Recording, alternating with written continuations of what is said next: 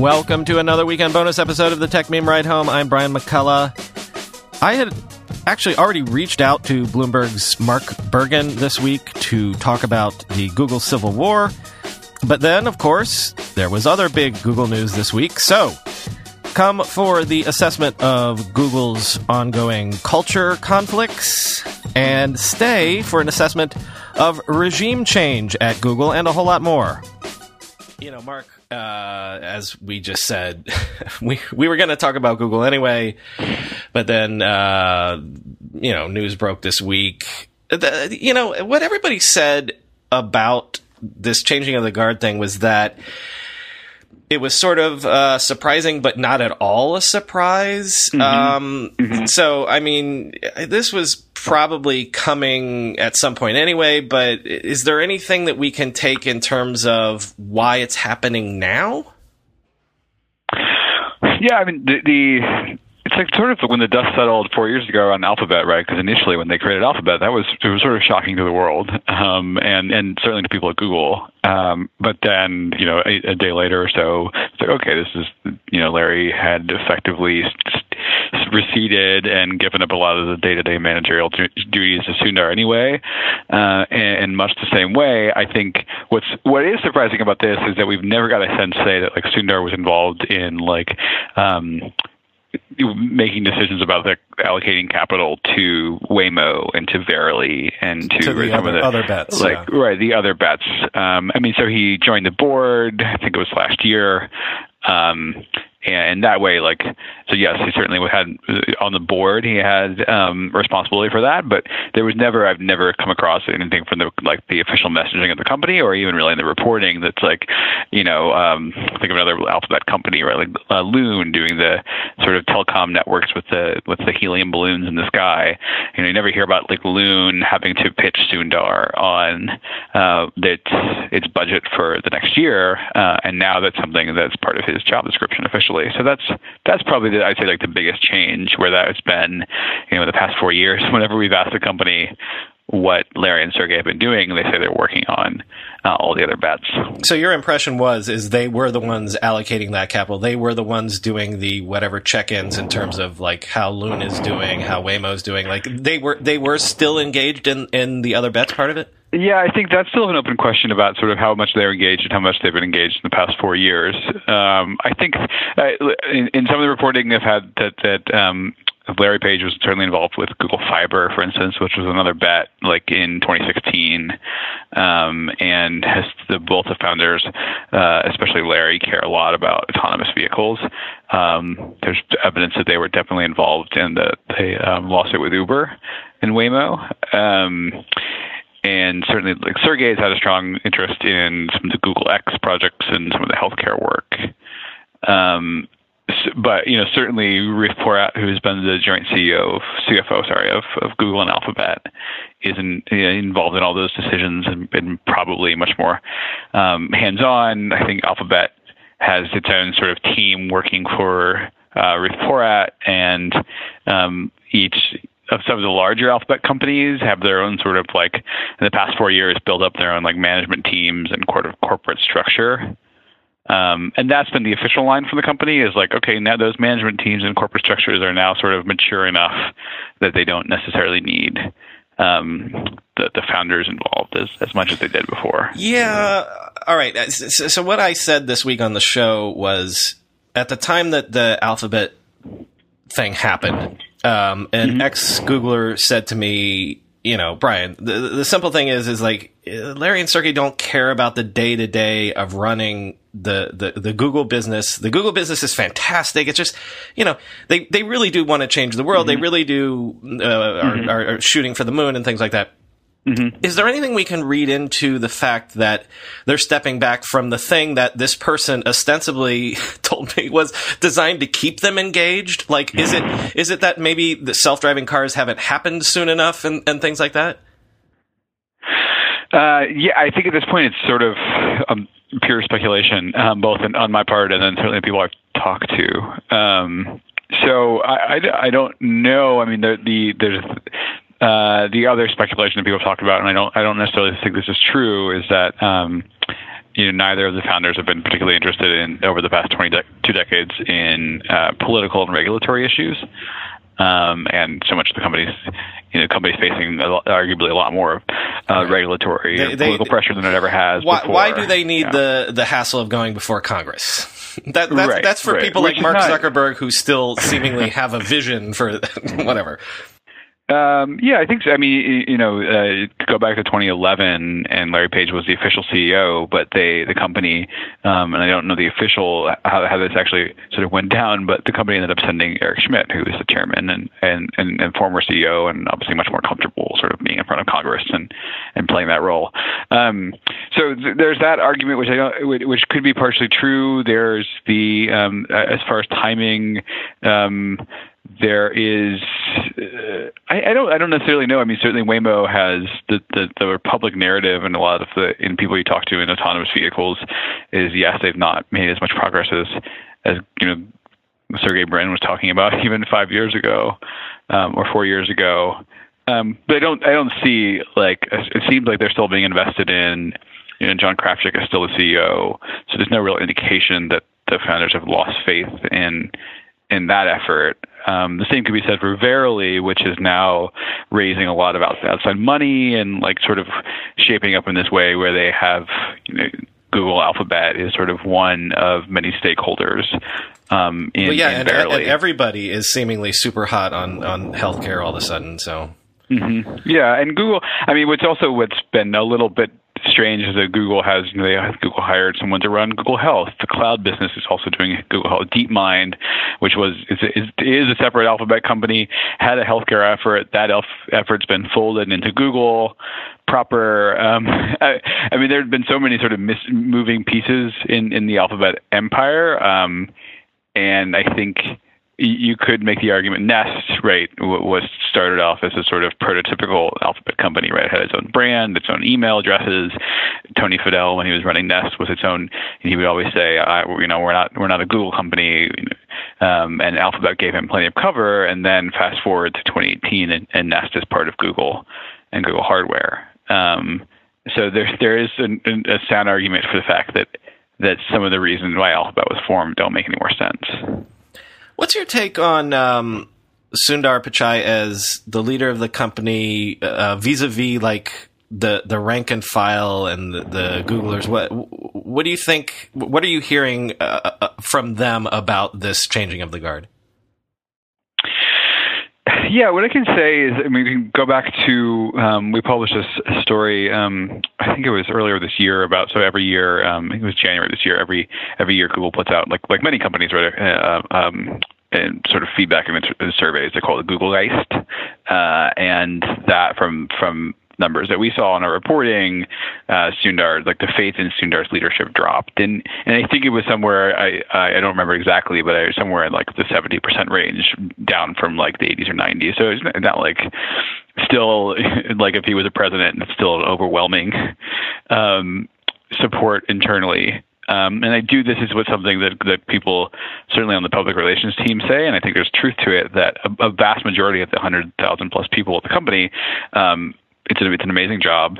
It pays well. Typically, they're treated very well, right? It's still this company where it's still printing money, and Sundar has taken the company from 2015, this point when it was there was questions whether it was going to be sort of follow the earlier the Steve Ballmer Microsoft era and become sort of staid, non-innovative company, and second, it was just concern that it was just going to be trounced by Facebook and mobile advertising, and neither of those things have happened. That being said, there's clearly a much more vocal, strong contingent around the more recent case around the 4 employees who were fired for data security policies, according to Google, and labor organizing according to the employees. Right, there's still active resistance to some of the work that the company's done with the military. Well, let me interrupt you, because this is what we were originally scheduled to talk about. So, and once more, the Tech Meme Ride Home is being sponsored by MetaLab. MetaLab is one of the few design agencies in the world that can take a product idea from end to end, from napkin sketch to real shipped product. Let's look at their work for Amazon. MetaLab was Amazon's strategic partner to create the future of photo storage and management with their Cloud Drive product. MetaLab came up with an end-to-end experience that automated discovery, organization, and photo sharing for busy families. Now, you know this product as Amazon Photos, which is beautiful, engaging, and wildly easy to use. A simple and intuitive product that outperforms any other individualized photo service out there. MetaLab wants to bring the same creativity and intuitive design philosophy to your project. If you have an idea for MetaLab, go visit metalab.co. That's metalab.co, and tell them Brian sent you. My thanks to MetaLab for sponsoring the pod. Meal kit apps advertise on podcasts all the time, but did you know that Mealime is the most popular meal planning app in the world? Everybody eats. Some just do it better than others. Have you ever had trouble sticking to a diet? Or wandered the grocery store aimlessly with no real menu in mind? Mealime gets you organized with quick and easy meals matched up with your personal dietary preferences. Just pick recipes for the week. Mealime builds you a shopping list with all the ingredients, and then it helps you cook. And guess what? Mealime integrates with Amazon Fresh and Instacart, so you don't even have to go to the grocery store at all. Let Mealime order the ingredients for you. Mealime will help you cook the ingredients, then you get to eat the ingredients that you wanted to eat in the first place. Mealime is Mealime. It's a completely free app available in the App Store and Google Play. Or check out Mealime.com to learn more. Your busy weeknights are about to get so much easier because Mealime has made meal planning, grocery shopping, and cooking as easy as getting takeout. Mealime, Mealime. I've been saying on the show that there seems to be a civil war going on inside Google. Do you think that's a fair assessment? If not a war, there certainly seems to be a lot of skirmishing going on lately between. Yeah, it is maybe a guerrilla warfare. Okay, you know what? Okay, hold on a second, because actually, what we need to do here, help me understand this. Because one of the reasons I've had a hard time covering this is because there seems to be so many different vectors here. Like, there's Me Too stuff. There's like the James Damore political stuff. There's the organizing workers and a labor union sort of way stuff. There's the whole not wanting to work. We'll come back to the Pentagon and AI stuff and all that stuff you wrote about in the last week's issue. But are these all related or just a multi-headed hydra? Like what? Is there some theme running through all this? What's going on? Sorry. Yeah, I first of all, I think it needs to everyone interested in this should certainly read Natasha Tiku, who's at the Washington Post now, but she wrote this great story in Wired, very envious of, that sort of laid this out in a great chronological story. And I think in her reporting, and I'd say I agree with this too. Like James Damore, if you remember the memo in 2017 that he sent out about diversity and political bias, that is sort of the ground zero for a lot of, both Damore and then the Trump election, right, are set off, I think. What Damore's memo did was there was a faction in the company that felt like they're like kind of exposed to this, like, oh my God, there are people inside Google who think this way. And that, I think, set off operationally, you have, whether it's sort of internal chats, like I think a lot of this happens on encrypted messaging, right? Like there was this group of employees that became activated and sort of outraged about that, and they were sort of had this network that was built in, and then Maven hits, right, or later. Is that the group of nine, or the so-called group of nine, or whatever? I think the group of nine is a little bit different. Okay, so I can. Sorry. Yeah, the group of nine. No, I'm happy to. The group of nine, I think, from my understanding, and thus far they've never been made public. But who's in that? But that was a group of employees, engineers who were working on what's called an air gap feature, right, to basically allow Google's cloud business to operate like AWS and Microsoft, and so AWS can provide the cloud contract for the CIA, for instance, because they have an air-gapped cloud that meets certain higher certification standards from the government, and Google at that point didn't have that. And so my understanding of that, and according Natasha's reporting too, like this group was sort of working very quietly to oppose that, and talking to senior management, Urs Holtz, who runs the infrastructure at Google and is like Google employee number 8 and sort of incredibly powerful there. And they were negotiating with Urs directly, and sort of he decided to halt on that. And I think that set off when Maven became more widely known inside the company and certainly outside. That set off this sort of rolling ball that's just gotten bigger and bigger with the walkout and with the Dragonfly in China. I mean, I think there are certainly employees and the contracting issue too about how Google treats its contractors. Yeah. I'm going to circle back to all that, but sure. Specifically, so I'm thinking of your piece in last week's issue. When it comes to like Maven and this military stuff, is this, number one, maybe this is macro in the sense that this is where cloud computing is going anyway, but maybe in the specific to Google sense, again, like they're sort of a mature business on a certain level with their advertising stuff. So like they need to go to these sort of Pentagon contracts to get revenue. And look, they're not alone. I mean, the whole Jedi thing as well, Yeah, I think one way to look at this, and I think it's totally true, is that Google's trying to pivot. Sundar Pichai has put all these resources behind the cloud business, behind hardware, behind these two lines that are new lines of businesses. Include YouTube is the third front, but YouTube's still advertising, right? So hardware and cloud computing, hardware, kind of the model for hardware of a culture of a company is Apple, right? Like things are done in silos, things are done secretly. And then the model for cloud computing, I think in this case is Amazon and Microsoft, which have very different company cultures, Amazon in particular. And so that, in our story in the Business Week story, Meredith Whitaker, who's been one of the most outspoken former Google employees and around ethics and AI, talked about how Google was its first 2 decades, right? Like cared deeply about the end user, right? And that's been Sundar's mantra for a long time. And the end user in that case was the end user of search, right? Of Android, of maps, of all these consumer tools. Us. And now with this pivot, right? Exactly.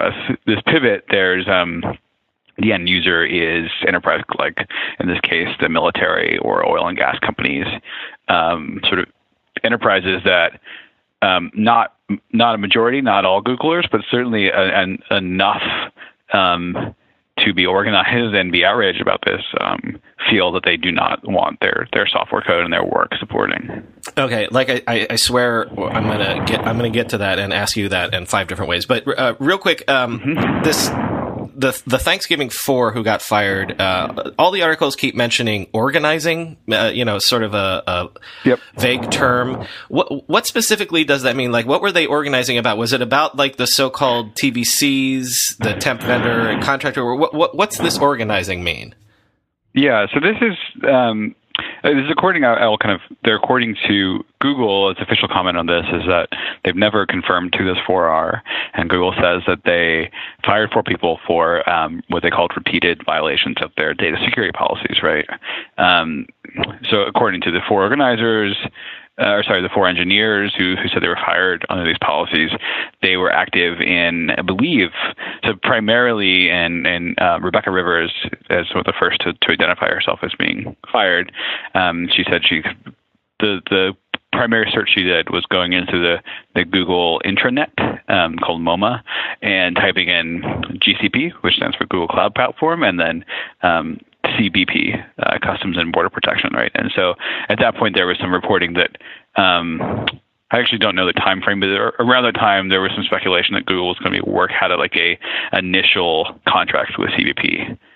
And so both Rebecca and then 2 of the others were involved, and there was a petition that came out that from Googlers that said, we do not want the company to ever work. We want the company to come out and say, we're not working with ICE or CBP or because of ethics and because of concerns about the impact on refugees and immigrants. So it's largely political issues. Yeah, but they were involved. Some of them were involved in Maven protests and the Dragonfly protests about the search engine in China, in the protests from June about the company's policies with hate speech and YouTube. I guess that's the broad category. Would be political. I mean, according to I spoke to them earlier this week. According to them, right, they feel that they are doing their sort of duties as Googlers to go out and sort of report something that they find is still wrong, right? Right. They quoted that from in their blog post that that's in our what am I thinking? Don't be evil, blah blah blah, and report stuff that you see that's evil, right? Yeah, and I've certainly Google people will not say this on the record, but there are people I've talked to at the company who kind of would say, well, you're working in a company, right? This might. Google is a very large digital advertising company, an $800 billion company, and they're sort of you can't. They're basically the logic of some people there is that, of course, the company took this action, right? Mm-hmm. And it's almost like you need to be heads down and get back to work, right? I think there's been that sentiment, and there's been that sentiment in the company for a long time, right?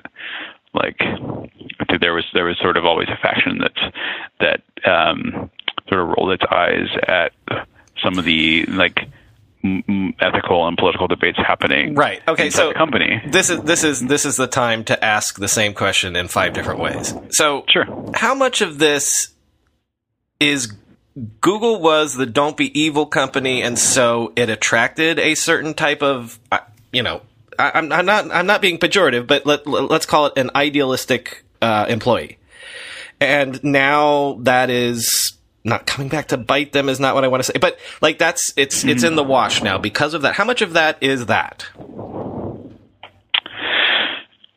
I think a fair amount. It was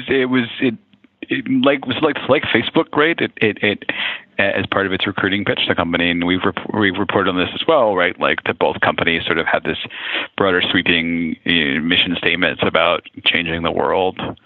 And they certainly didn't come out and say, "Come work for a very large ad tech company," right? Right. It was you're working for Google. Your product, your work is going to affect billions of people, which is true. And you also sort of the perks of being a Googler is you get to have this regular, the early times there where they would sort of have the TJF where Larry and Sergey would stand up and anyone could ask any questions and you got to do the 20% projects and you got to wear hoodies and t-shirts. Think about all the sort of standard tropes about Google and what the culture it set for Silicon Valley. Those things are definitely true. And I think they also, to be wholly frank, they draw incredibly intelligent people who think about problems in the world and complex problems with technology and AI and the future of AI and automation and ethics in a way that many other people don't. And they also have set up this culture where certainly software engineers feel, so I won't say entitled, but feel like they have the leverage to speak out and the privilege things, right? And the freedom. The privilege, yeah, exactly. That's been something where Google has, I think, built up that for a long time very intentionally, and the question is, one way to view it would be, and now they're coming down and trying to change that pretty dramatically as they've just become so big, and as they're sort of turning into more of a cloud computing business. So then, well, a counter to that would be, this isn't specific to Google. It's maybe endemic to all of Silicon Valley right now, post, I don't know, the 2016 election, or, you've got protests against Pentagon stuff at Microsoft, climate change agitation at Amazon. So, and forget tech. Maybe this is everybody at this point. It's maybe not just Google, it's just maybe sort of sharper there because of what you were just saying?